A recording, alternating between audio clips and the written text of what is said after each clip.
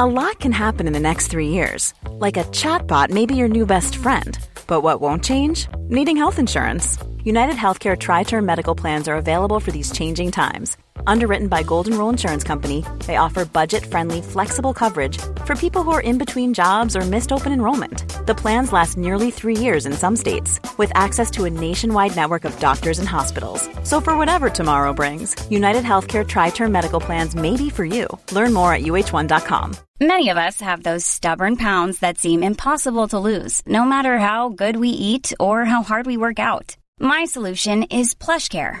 PlushCare is a leading telehealth provider with doctors who are there for you day and night to partner with you in your weight loss journey. They can prescribe FDA-approved weight loss medications like Wegovy and Zepbound for those who qualify. Plus, they accept most insurance plans. To get started, visit plushcare.com/weightloss. That's plushcare.com/weightloss.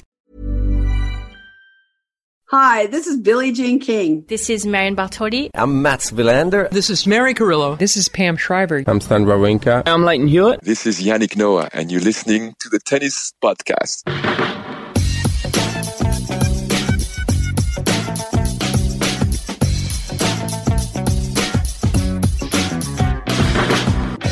Well, you join us at 1:22 a.m. UK time. Catherine is back from her presenting duties for Prime Video. Matt is finally finished pretty much with the newsletter. We've just come up with an extra stat, I think, Matt, for tomorrow. Is it going to replace an original stat that you'd had planned? You know, the one we've just come up with? Do you know? I think it is. Oh, yes. I'm very excited. It is improved. Yeah. Does that mean the original stat can be tonight's podcast bombshell, or does it get saved for a rainy day? No, it needs to be used sort of pronto. Well, come on then. Let's see if it comes up, whether the player comes up. Okay. Teasing again. I will slip it in if the player does come up. That could be a game. Spot Matt's stat. Brilliant. Okay, well, the reason we're talking about this is because Matt's stat is a feature of our daily newsletter during the Grand Slams. We're also doing newsletters weekly throughout the year, and Matt has a stat in every single one of them. I still don't quite know how he pulls it out of the bag every time, but he does. So, sign up to our newsletter. The link is in the show notes to this podcast, so press pause now if you want and go and sign up, you know. You can do that. Oh, you can also, if you like, given that we're recording at 1:30 in the morning, take this opportunity to put your email address into our list for a reminder when we start crowdfunding at the end of the year for next year's show, because that's how we keep this show on the road. Support the Tennis Podcast if you can, if you'd like to. We very much appreciate everybody's support, all of those of you who listen. Catherine, Matt and myself are here to talk about Day 4 at the US Open, which has been an interesting day. I'm quite enjoying this night session, actually. We're sort of halfway through this night session, and there's a lot going on all at the same time. As we come to you, Novak Djokovic is very comfortably beating Talon Griekspoor 2-0. Catherine and Matt have been watching Bianca Andreescu against Lauren Davis. But actually, one of the matches that has really just taken our fancy, we just sort of put it on at the same time, was Jenson Brooksby against Taylor Fritz, two young Americans. And I would say, Catherine, that sort of match under the lights at the US Open, when there's a crowd that are really involved, is one of those little gems that people may not know about, really. You know, when they think of Grand Slams, they may think of the Arthur Ashe Stadium and all those sort of things. But if you we're sadly not in New York this year, but it is lovely when you are able to just come across a match like that. Yes, thanks for amplifying my FOMO, David. That's brilliant. It absolutely is. It's a sort of match. It reminds me of a sort of twilight, dusky match on court number 3 at the Australian Open a few years back, a first round between Thanasi Kokkinakis and Ernest Gulbis, which just set the whole place on fire. And that sort of, not quite outside court, but definitely not main court, was the place to be. But it also felt like a really exclusive place to be. It's the same as what we were saying about Court 17. Was it yesterday or the day before? You know, just small enough to be intimate, but big enough to be a big deal. And that's that's what you sometimes just end up with, particularly on the grandstand court. I feel like twilight is a good hour on the grandstand court. Wasn't that roughly the hour that Del Potro team did all the magical things a few years back? I mean, I think Del Potro did the magical things. Yes, sure, yeah. He's somebody who's quite into doing magical things out of the blue a little bit when you think he's done, when you think he can't produce any more. But it happened to be on that court at that time also. Yeah, and if you're on the right side of that court, you get a view of the Arthur Ashe Stadium in the background. You just get a nice view over the grounds a little bit as well. It's a really nice place to watch tennis, that court. I definitely don't wish I was there with every bone in my body. Have you got a personal favourite, one of those type of matches, Matt, from over the years? Oh, gosh, that is putting me on the spot. Actually, I mean, the one time I went to the US Open, I was on that very court, the grandstand court, and watched Borna Coric beat Alexander Zverev. That was an excellent match in 4 sets, and at the time they were really neck and neck, I think. I mean, Zverev had won a bit more, but Coric was sort of almost just as hyped, really. He'd broken through earlier, and it felt like that was a really big moment in his career, and he played fantastic tennis. And yeah, it was at that time of day, and then I think I went into the Arthur Ashe Stadium for the night session just afterwards. It was a special match. This Brooksby Fritz match, which was, as we come to, is level at 1-1. It was finished in that second set, both sets tie breaks, and this young Brooksby, a young American player, I mean, he ended up on his back, didn't he? Just so much effort being put in to these sort of matches, and that's something that's just great to see them just throw in everything they've got into these matches. I don't know why, but every time we record the podcast, something seems to happen after we've recorded it when everything looks like it's going swimmingly. And this time last night, we were talking about Sloane Stephens and how wonderful she was playing and all that sort of thing. And then the rain started to come down. And I mean, I've personally been going to the US Open since 2003, and we've had all sorts of weather alerts. We've had concerns over tropical storms that have come in, and they were spectacular. I remember 10 years ago going to the US Open and we had to delay the flight 2 days because of Hurricane Irene that was due to hit the state, and it kind of ended up getting a glancing blow, and it wasn't too bad.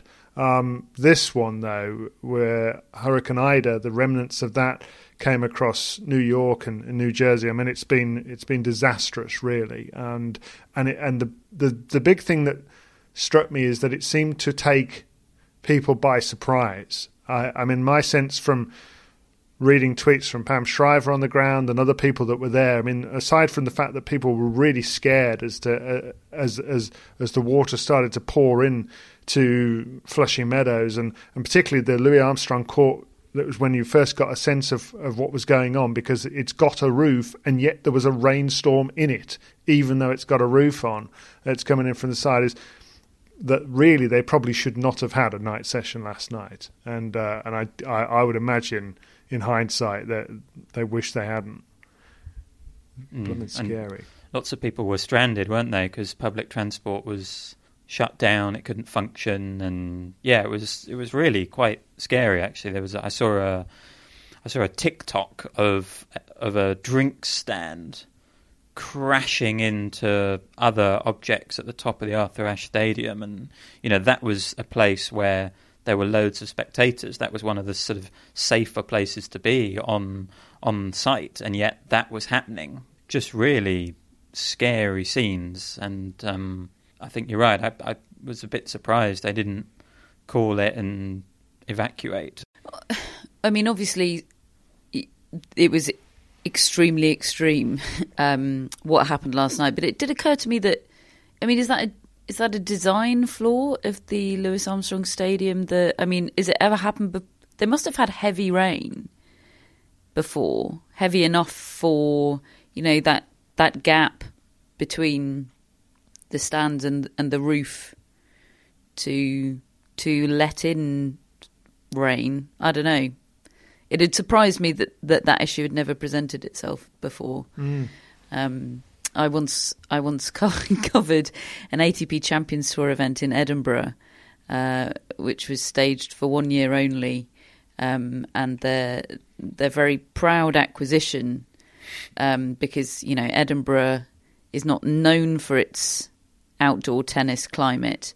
They had a bespoke roof made for the court, for the venue. Sold tickets on the basis of guaranteed tennis bespoke roof. They had the roof made to the precise dimensions of a tennis court. So only protected the court if only ensured play if rain fell exactly vertically and all players remained inside the baseline at all times. Which they didn't. Serve volleying encouraged. It wasn't a successful event, and it was never held again. Yes. Oh dear, oh dear. Okay, well, I mean, they've done actually really well. I'm surprised that they managed to get play on. They delayed it an hour today, and everything started at noon local time. And it started from a British perspective. We're going to start talking about the Brits here, just because that's what we were covering. But it started with Emma Raducanu winning through comfortably against Zheng Shui of China, a player who'd beaten her just a month earlier in Raducanu's first match after that Wimbledon run where she got to the last 16. And if you're not from Britain and you're wondering who we're talking about, well, this is the 18-year-old from Great Britain who suddenly came out of nowhere and started beating people at Wimbledon, and it frankly surprised all of us as well. I mean, we'd heard about her talent, but we did not know that she was ready. And I don't even think she knew that she was ready to this degree, but she's built on that. She's spent 4 or 5 weeks in America. She's been playing events, lower level ones, got to a final, and came in here, qualified, won 3 qualifying rounds very straightforwardly, didn't drop a set, and the same has happened in the first 2 rounds of the main draw. But to beat Zheng, Catherine, a player who is, she's seasoned, she's been around and played all sorts. I mean, it ended up 6-2, 6-4, but she was 4-love up in that second set. It could have been an absolute hammering, but either way, what a great result. It was a dismantling, really. It was. I mean, the first set was close to perfection, I think, from Emma Raducanu. And Gyotha Wong made the point in our coverage that actually she thought it was a hindrance to Zheng Shui that she had beaten her so easily just a few weeks before, because she'd have known that Raducanu had done a lot of winning since then and would be a different player. And the fact of that result just a few weeks before put all the pressure onto Zheng, didn't it? Kind of that you can only lose. You're definitely coming into that expecting to win, and Raducanu breaks straight away, and she must have thought, oh God, this is going to be a very different match to what we had a couple of weeks ago. And It was an absolute joy to watch. I don't know whether it's the brilliant naivety of youth that she's able to stroll around the court smiling on one of the biggest, most high-pressure, high-stakes moments of her young life. And yet it not be annoying.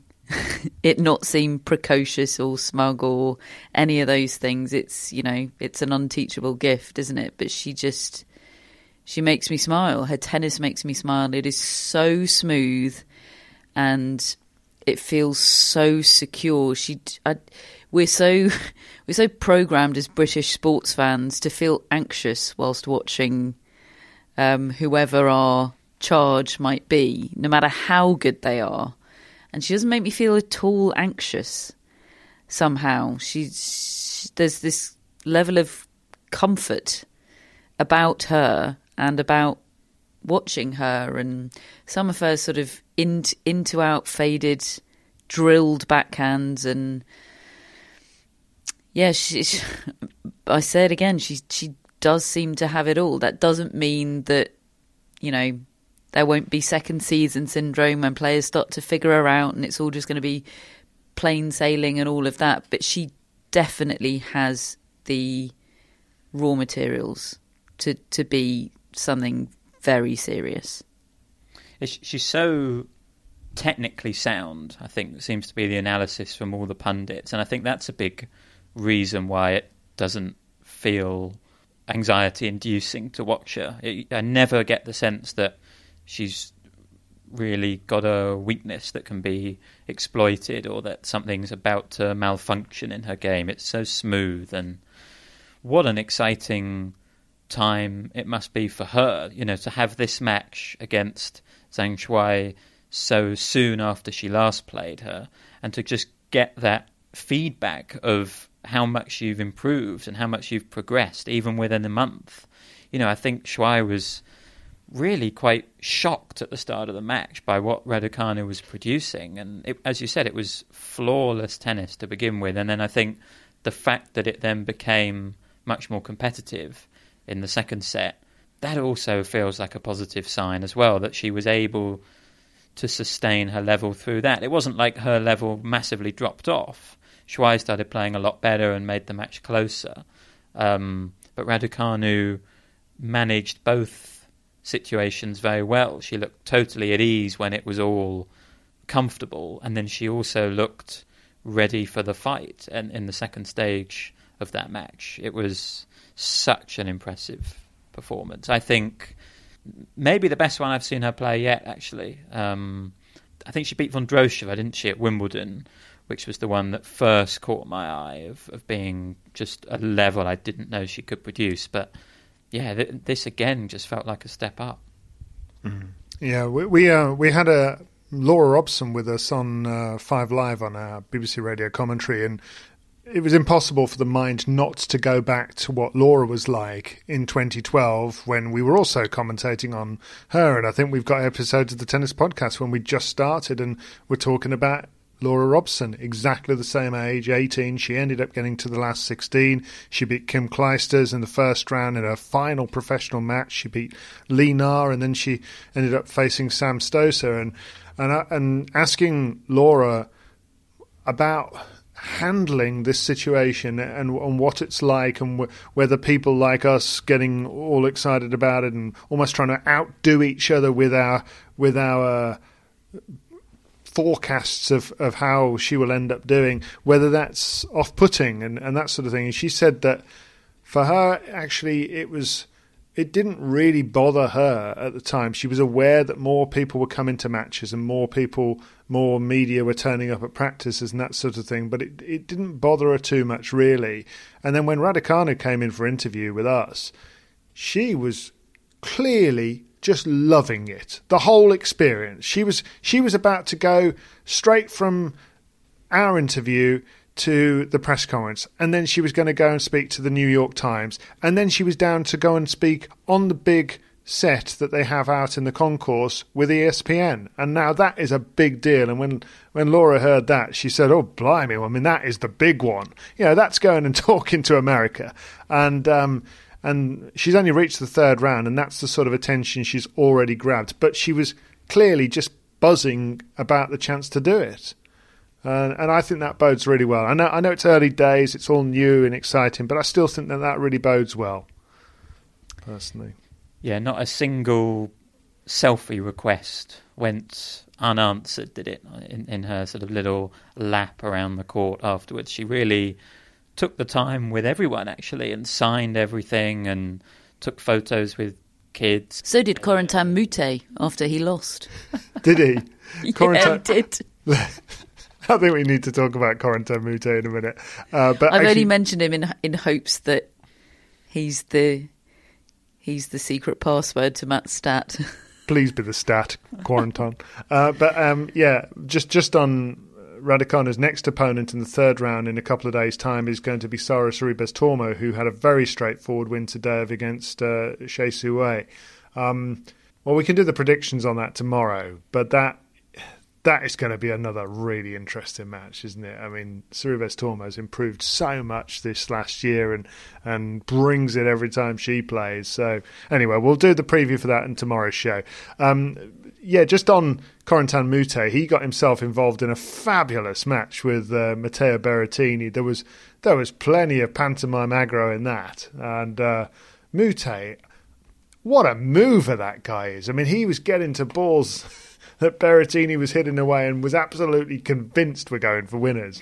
And suddenly Moutet was there and he managed to get it into 4 sets. And the crowd liked him. So is he your stat then, Matt, or not? No, afraid not. Afraid you're going to have to try again. He seems to enjoy the US Open, Moutet. It was sort of this time last year, wasn't it, where he caught our attention in that Dan Evans match. Something about his energy feels very US Open. I was impressed with Berrettini as well. I've not got the same conviction in Berrettini at this tournament that I had at Wimbledon. And, it really felt like Wimbledon was his time. He was in great form and people were predicting him to come through that half of the draw and reach the final, and he did it. But here he seems a little bit more vulnerable, and I think we saw a little bit of that today. He dropped a set. There were a couple of occasions where he broke and then just immediately gave it back by playing a really poor game. And yet, the fact he battled through against an awkward sort of nuisance of an opponent is pretty impressive. And he felt at Wimbledon like he was on a collision course with Djokovic of sorts, but that was right at the end of the tournament. Here, he really is on a collision course because he's Djokovic's potential quarter-final opponent, and he's taken sets off Djokovic at Roland Garros and Wimbledon, so he does trouble him. And if he can bring that big game, I don't think he's an ideal quarter-final opponent for Djokovic. I think there would have been better ones. Quick courts, definitely. Big servers are having a good time. I don't know how John Isner missed the boat, but this is a good time for big servers this fortnight. But yeah, when I think about Isner over the years, I've always thought, well, why doesn't he do well at Wimbledon? I mean, he has reached the one semi-final, but overall, I feel... Yeah, nothing about him makes sense. He does seem to favour the slightly slower courts that sit up for him to be able to just belt the forehand more. But anyway, yes, he's gone. So it's all down to you, Riley. Opelka won today. Yeah, Riley. He beat Lorenzo Musetti, and it's actually, he looks very comfortable on the surface. Opelka, I think he trusts his game on it and his timing and movement and all that sort of thing. Could be a dangerous player for a few different opponents. I think he could be. What else we had today? What was the match of the day? Do you think? I'm trying to think of whether there are any absolute corkers today. I feel like Brooksby Fritz might be it. Deep in the third I don't know. Lauren Davis, Bianca Andreescu. Hang on, it's match point. I was just about to say if this ends up in a third, this could be it. But it is match point to Andreescu for a straight sets win. Oh my God, she's done it. The scenes. Oh my God, sets. Coco scenes. They just cut away from Coco. Coco's the dog, isn't it? Yes. Mm-hmm. Very nice dog too. An actual straight sets win for Bianca Andreescu. Match of the day. Ash Barty got a win today. 6-1, 7-5 over Clara Towson. I must admit I didn't see any of that because I was commentating on another court at the time. But there was a little bit of chat about how Barty didn't close it out that comfortably at the end. Yeah, for the second match in a row, she was broken when serving for the match.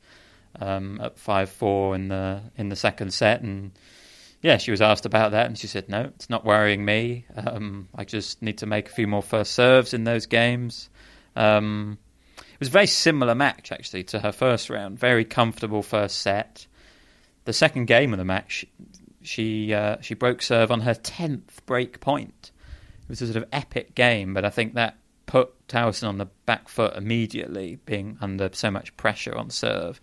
But then she did grow into the match, and it was a very similar scoreline for Barty as to the first round. I don't think she's close to hitting top gear yet, and yet she's through in straight sets against a couple of dangerous opponents. So, very, very good signs for Barty. Couple of contenders for match of the day, I think, probably has to be Iga Swiatek, coming back from a really difficult position against Fiona Ferro. She was a set down.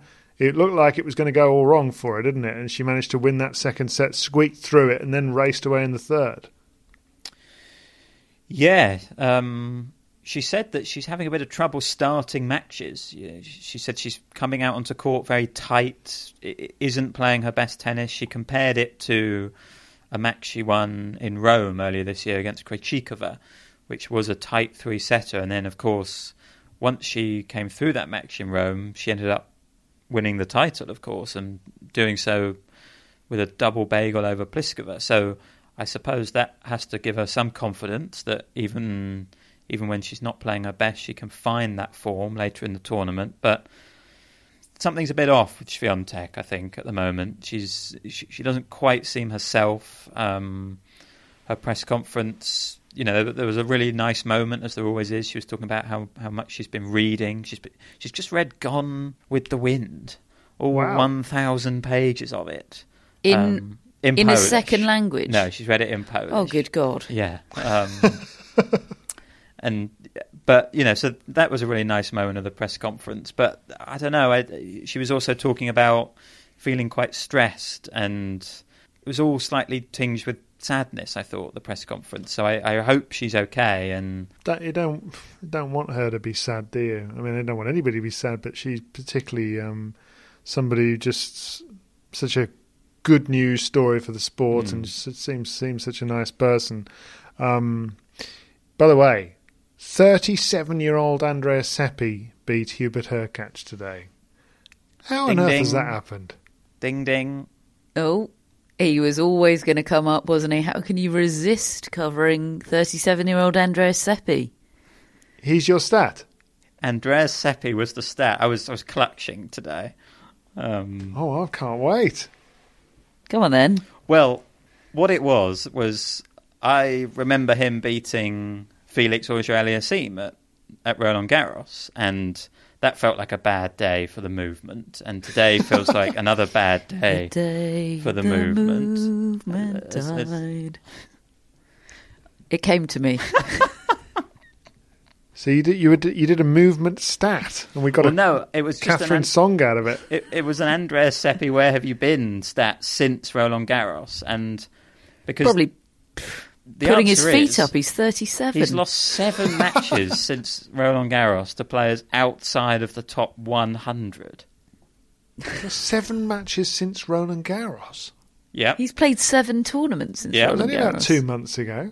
Yeah, and yet here he is back at a Grand Slam beating Hubert Hurkacz, who I thought was set for a run this tournament, to be honest. He featured in my predictions. Yep, mine too. And he's been taken out by Seppi, and that's 2 very tight wins he's had this tournament. Fucsovics in the first round, 5th set tiebreak. Hurkacz now, and yeah, he's sort of living up to that role as ATP gatekeeper or bouncer. Someone you have to get past. Bouncer, yes.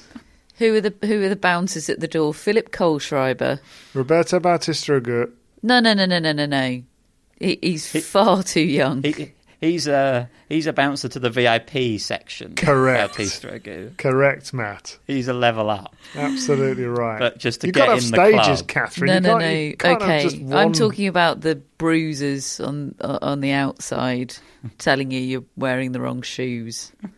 That's Kohlschreiber. Who did Kohlschreiber lose to? Andujar.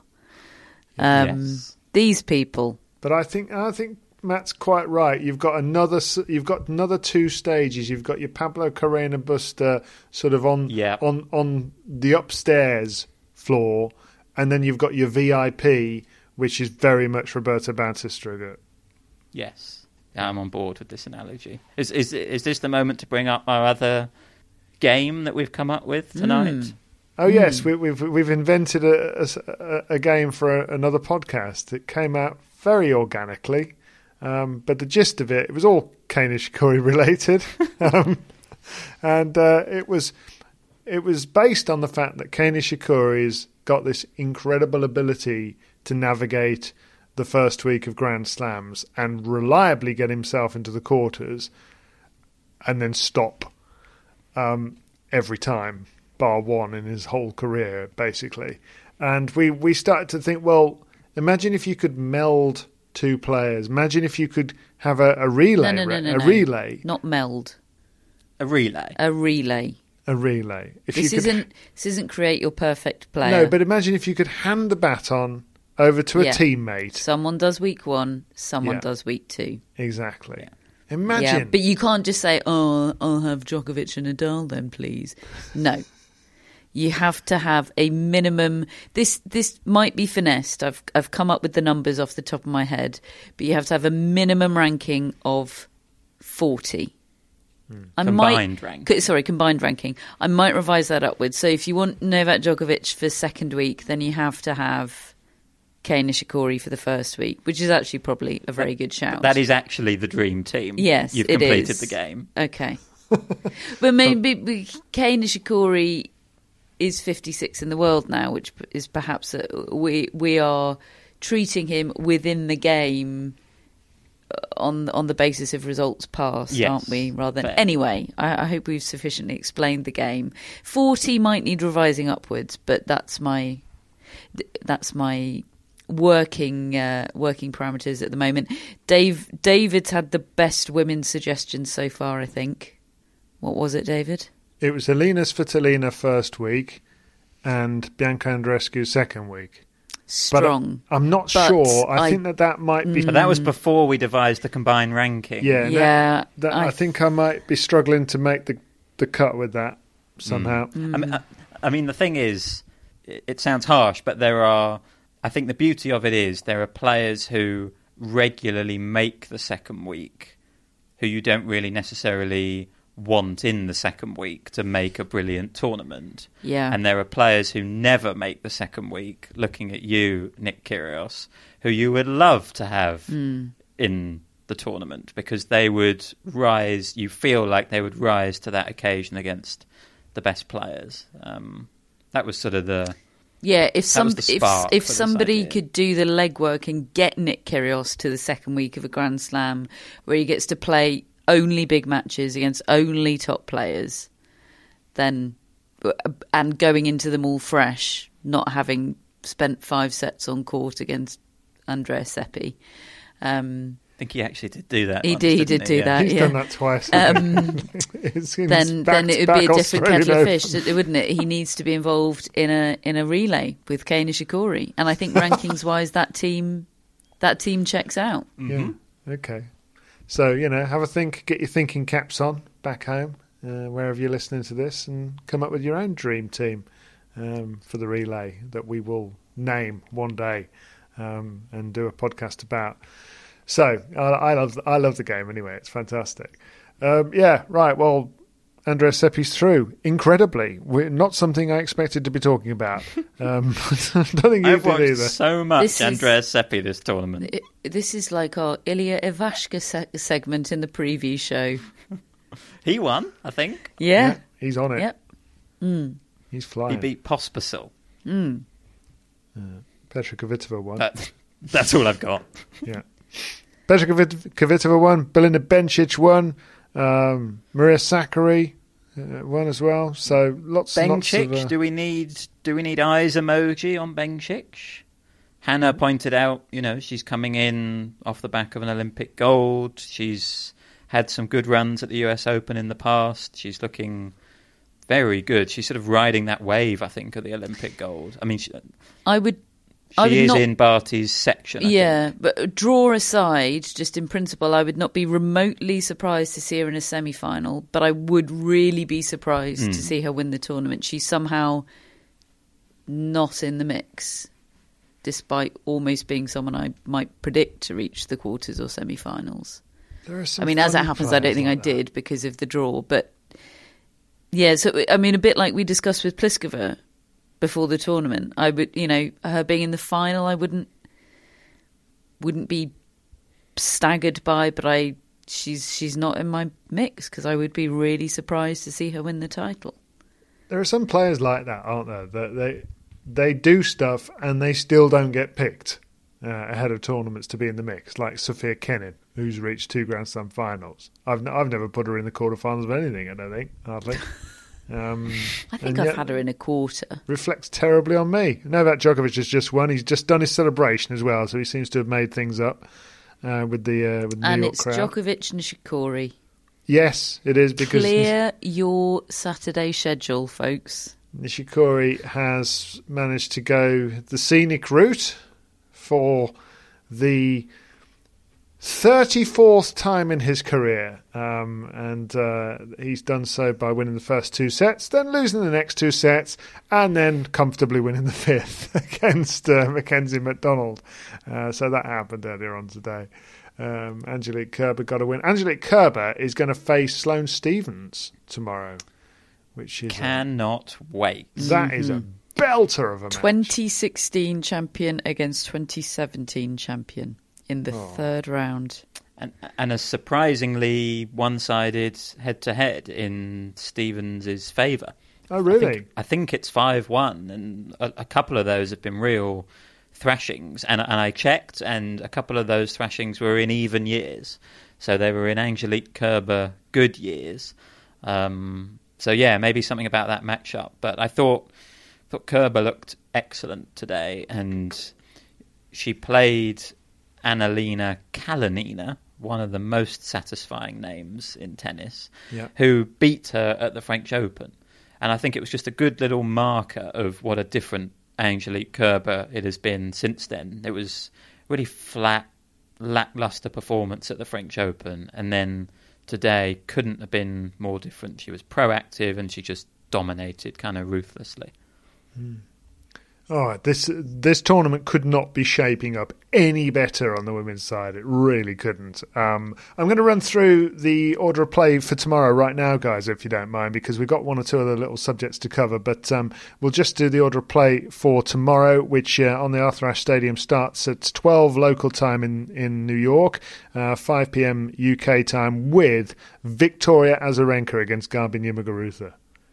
I mean, what a match to start the blooming coverage that is, eh?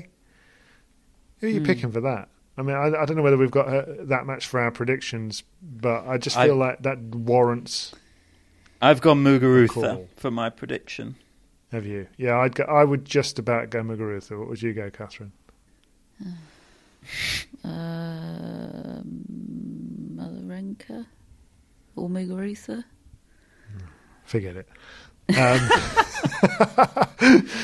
And then that's followed on court by Carlos Alcaraz against Stefanos Tsitsipas. Where's the women's match always first? Yeah, I don't know. Today, there was only one of all the courts that had singles matches first up on the schedule. Only one was men's. So you had all these brilliant women's matches, and there were a lot of good ones, all happening at the same time. 9 at the same time. You couldn't follow them, and there are some. Frustrating. Look, there have been some great men's matches today. It might end up being, as I said, that Brooksby Fritz is the pick of the lot. But I think that's helped along by its scheduling. It's got that prime time grandstand twilight slot, and there's a lot of men's matches that have got superior scheduling that could have made way for some of those women's matches that were first up. And okay, it's not written anywhere official that first on is a worse slot than second or third on, but it's a truth universally acknowledged. And yeah, I'm delighted to have Azarenka Muguruza to go to first in our coverage tomorrow, but I would like to see that sort of unofficial rule of women's matches first less rigidly adhered to. I see that not in the night session, I might add. I'm talking day session here. Yeah. Anyway, Alcaraz against Tsitsipas is up after that. Anyway. Thanks, David. I want to get through this order of play because it's so Catherine is good. done with her rant. Moving on. No, I do agree with you. Evening session is Osaka and against Fernandez. I mean, that's another good match on paper, anyway. Rublev against tomorrow's great. Tomorrow's a dream schedule. Rublev Tiafoe. I've gone with my prediction in the newsletter on that one, so you can sign up to the newsletter. I'm not telling you what I put. Louis Armstrong Court has got Elena Rybakina against Simona Halep first up. Then there's Andahar Medvedev. Then it is not before 4 p.m. local time, so 9 p.m. in the UK. Kerber against Stevens. Oh, I can't wait for that. It's going to be amazing. And then in the evening session, it's Baptiste Ragut against Auger-Aliassime. Collins against Sabalenka tomorrow night. We're doing a late podcast tomorrow night. I say that. I was going to say, don't we always do late podcasts? 2:02 a.m. I've just said that. And then on the grandstand court, just a couple I'll pick out are Svitolina against Kasatkina. And elsewhere, there is the Dan Evans match, if you're interested in that. It's second on court 17, so it's looking at about 5:30 p.m, we reckon, UK time, something around that. Dan Evans against Alexei Popyrin. And Evans actually pulled out of his doubles in the third set today. He was feeling his the groin that he strained a little bit during his singles match, and decided to withdraw when it was 1-all. So hopefully he's okay. Elise Mertens against Ons Jabeur is also on that court last up, and it's just one of the great orders of play, and I think the next few days are going to be like that. It's just going to be hugely enjoyable no matter what happens. Just wanted to mention the Paralympics as well, which today saw Jordan Wiley and Lucy Schucker into their first Paralympic final. They defeated China's Xiang Wang and Zhenzhen Zhu in the women's doubles semis, 6-4, 6-2. I might need your help here, Catherine. They'll face the Dutch top seeds. What's her name? Oh, Diede de Groot. Yeah, and Aniek van Koot. Koot. For I've always said Koot, and nobody's angrily nobody's emailed me to correct my pronunciation. But we definitely got the other one right. What with was it again? Diede de Groot. Diede de Groot. Okay. For the gold. So that's who Jordan Wiley and Lucy Schucker will be playing. And Wiley had earlier lost 6-4, 6-2 to De Groot in the women's singles semi-finals, and will play Van Koot for the bronze. Gordon Reid failed to get his men's singles title that he was trying to retain. He was beaten in straight sets by the top seed and the home favourite Shingo Kaneda, and Alfie Hewitt lost out as well to the Dutchman Tom Egberink. 6-4, 7-6. So we'll keep across the Paralympics finals as well, and bring you what we can from those. When you're ready to pop the question, the last thing you want to do is second-guess the ring. At BlueNile.com, you can design a one-of-a-kind ring with the ease and convenience of shopping online. Choose your diamond and setting. When you find the one, you'll get it delivered right to your door. Go to BlueNile.com and use promo code LISTEN to get $50 off your purchase of $500 or more. That's code LISTEN at BlueNile.com for $50 off your purchase. BlueNile.com, code LISTEN. Hey, it's Paige DeSorbo from Giggly Squad. High quality fashion without the price tag. Say hello to Quince. I'm snagging high-end essentials like cozy cashmere sweaters, sleek leather jackets, fine jewelry, and so much more. With Quince being 50 to 80% less than similar brands. And they partner with factories that prioritize safe, ethical, and responsible manufacturing. I love that. Luxury quality within reach. Go to quince.com/style to get free shipping and 365-day returns on your next order. Quince.com/style. Hello, Tennis Podcast listeners. David here. Now, you might know that I love a bit of cooking, and I think I'm quite good at it. But if I'm honest, even I get fed up trying to work out what to do every night. That's where Home Chef comes in. Being able to put together a delicious meal without the long prep and the cook times, well, that's pretty cool. Home Chef provides fresh ingredients and chef-designed recipes conveniently delivered to your doorstep to simplify your cooking experience. They have over 30 options a week and serve a variety of dietary needs, so you don't have to worry about what to make ahead of time. Not only is it convenient, but it's economical too. Home Chef customers save an average of $86 per month on groceries. Now, for a limited time, Home Chef is offering Tennis Podcast listeners 18 free meals plus free dessert for life and, of course, free shipping on your very first box. Go to homechef.com/tennis. That's homechef.com/tennis for 18 free meals and free dessert for life. You heard it right. Matt, just a quick note before we finish on the newsletter item we had in today.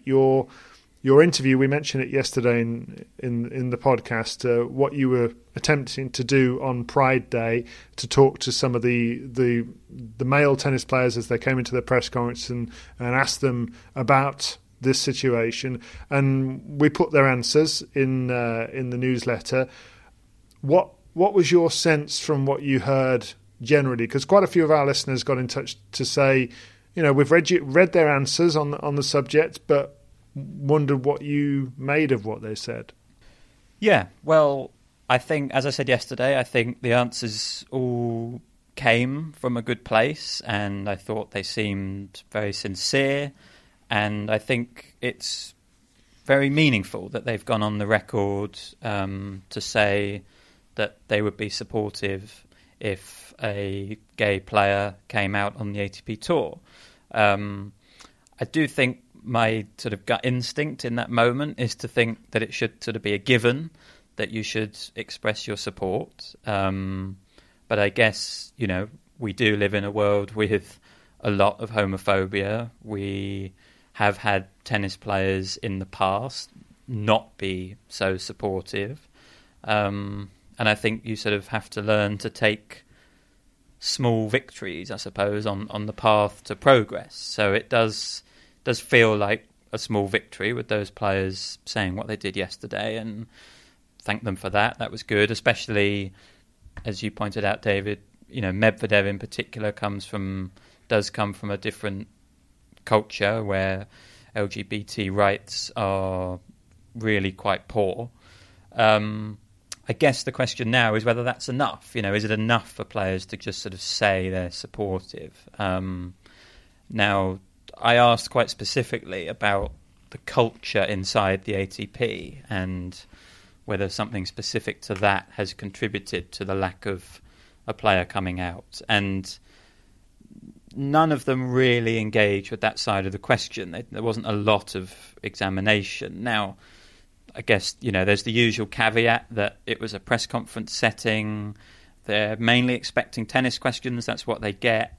It can be a little bit jarring, I think, to ask an off-topic question in a press conference like that. It's probably not the best setting for a nuanced conversation. But, it's the access I have, and I thought it was important. But, yeah, I just think some acknowledgement that there's clearly an issue would go a long way. Medvedev did a little bit. He noted that it takes work to make a safe and accepting environment. But I think it's important because I feel like the players have a responsibility to create that environment, to make it welcoming and receptive and open. When I think a couple of them said they don't know the reason why a player has not come out. And I just think that's a little bit naive. Maybe they've not thought about it, probably not, because it doesn't affect them.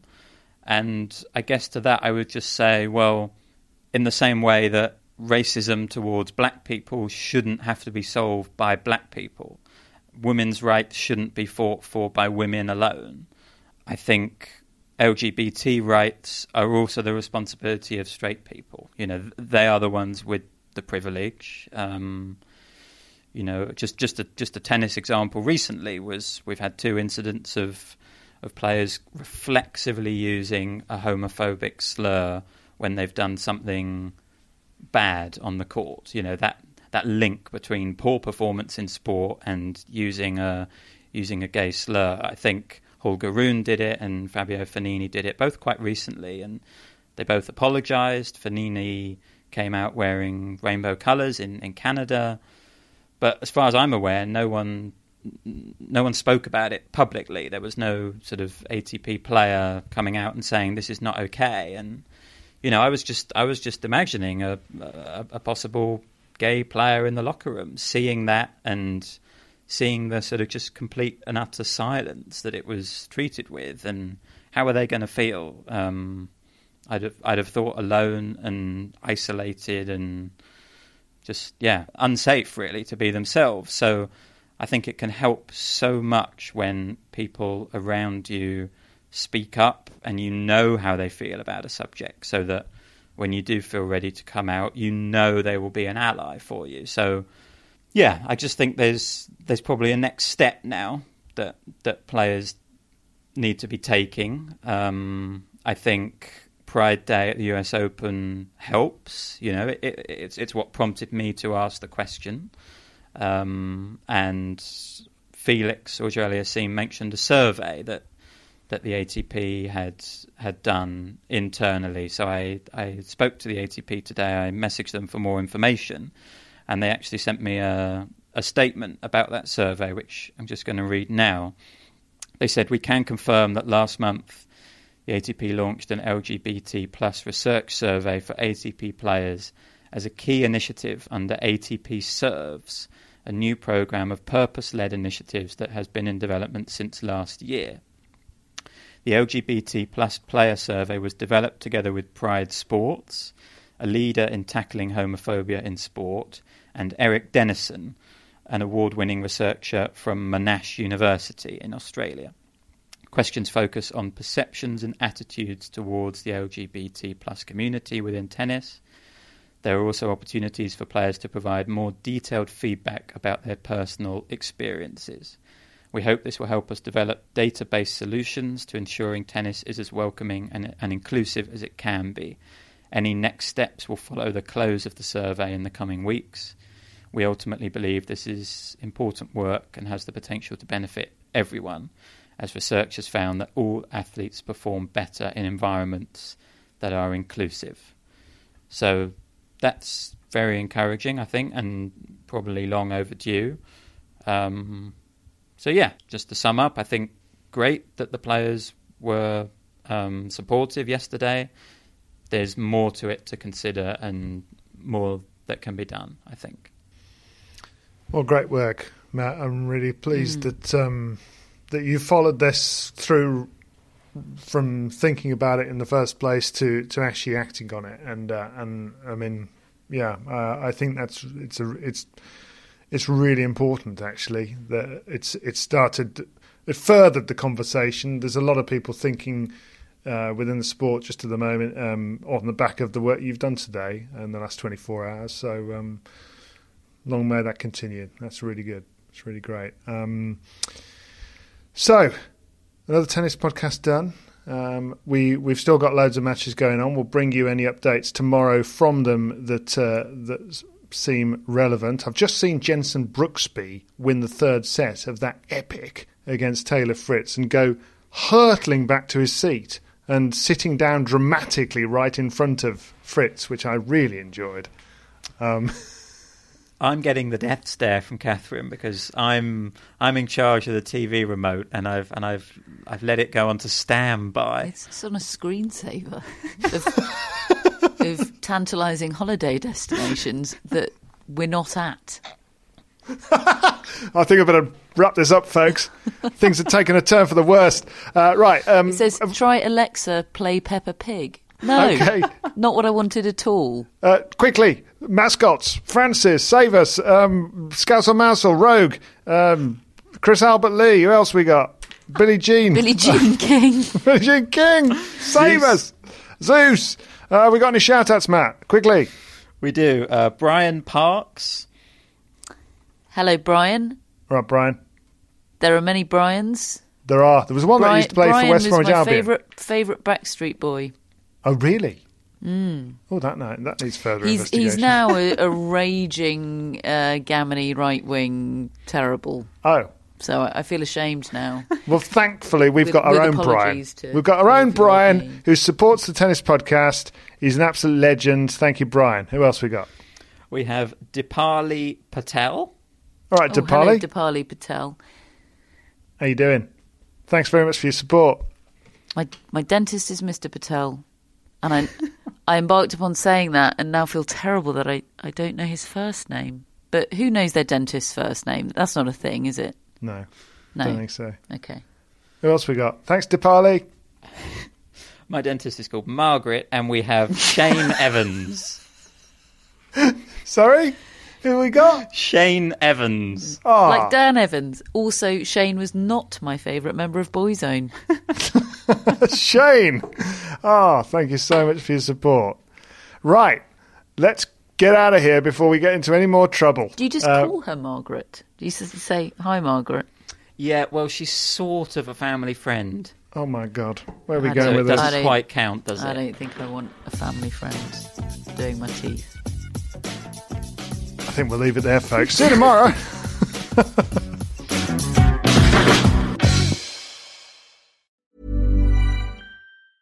A lot can happen in 3 years, like a chatbot may be your new best friend. But what won't change? Needing health insurance. United Healthcare Tri-Term Medical Plans, underwritten by Golden Rule Insurance Company, offer flexible, budget-friendly coverage that lasts nearly 3 years in some states. Learn more at uh1.com. Mom deserves the best, and there's no better place to shop for Mother's Day than Whole Foods Market. They're your destination for unbeatable savings, from premium gifts to show-stopping flowers and irresistible desserts. Start by saving 33% with Prime on all body care and candles. Then get a 15-stem bunch of tulips for just $9.99 each with Prime. Round out Mom's menu with festive rosé, irresistible berry chantilly cake, and more special treats. Come celebrate Mother's Day at Whole Foods Market.